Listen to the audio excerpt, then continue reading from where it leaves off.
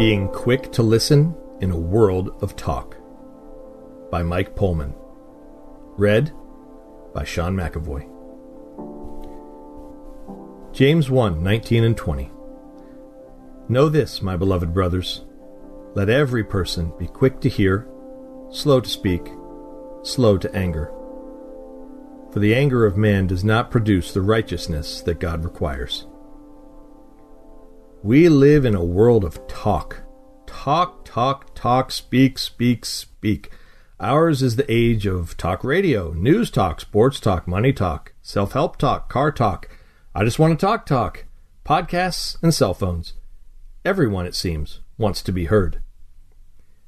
Speaking of cell phones, the other day I was in line at one of my local Starbucks, and the gentleman in front of me was ordering a caramel macchiato while talking to a buddy on his iPhone.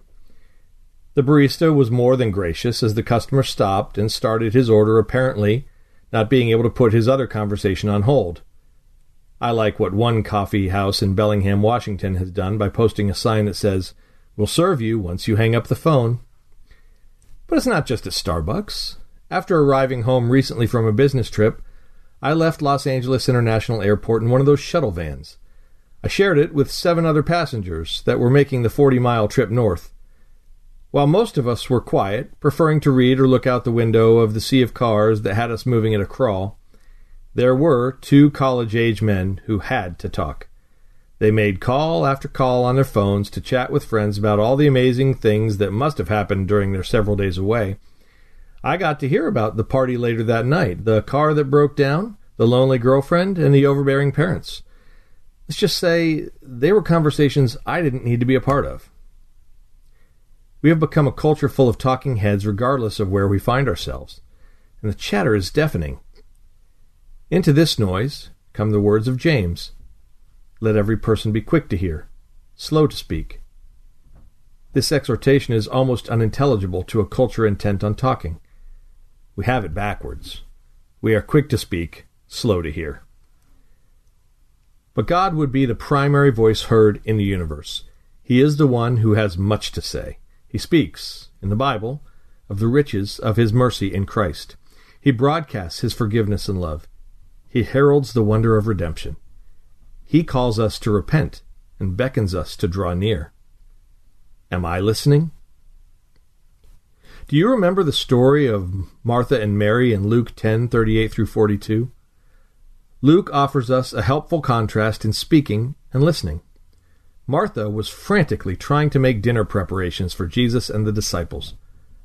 I envision her running around the house uttering things under her breath like, "I can't believe Jesus is here on such short notice, not to mention all His disciples, and I have to pull this dinner together.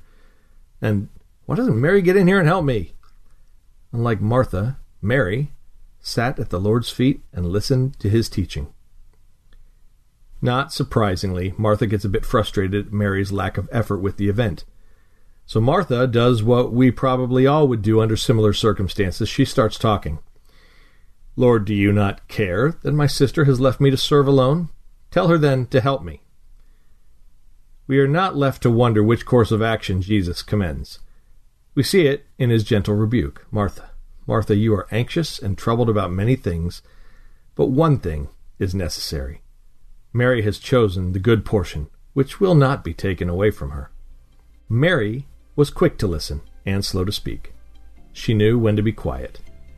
In a culture full of chatter, I want to learn the discipline of silence so I can hear what the Lord wants to teach me. He's speaking. Am I listening? Intersecting faith and life.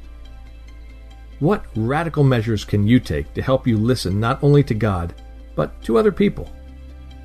What things in your life are blocking out the voice of God?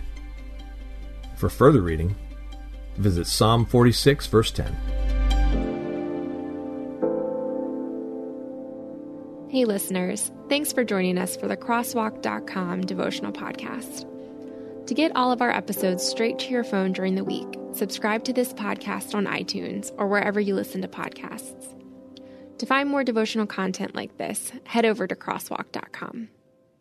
In a recent survey, parents reported that 52% of homeschooled children need learning accommodations. These parents need practical advice, encouragement, and hope to fuel their homeschooling efforts. The Empowering Homeschool Conversations podcast is where parents gain wisdom on how to teach unique learners successfully at home, like Laura, who recently told us, "I needed this episode. I don't need a fancy curriculum or need to be a special ed teacher to teach my son. You have given me hope." To listen now, go to Life Audio or search Empowering Homeschool Conversations on your favorite podcast app.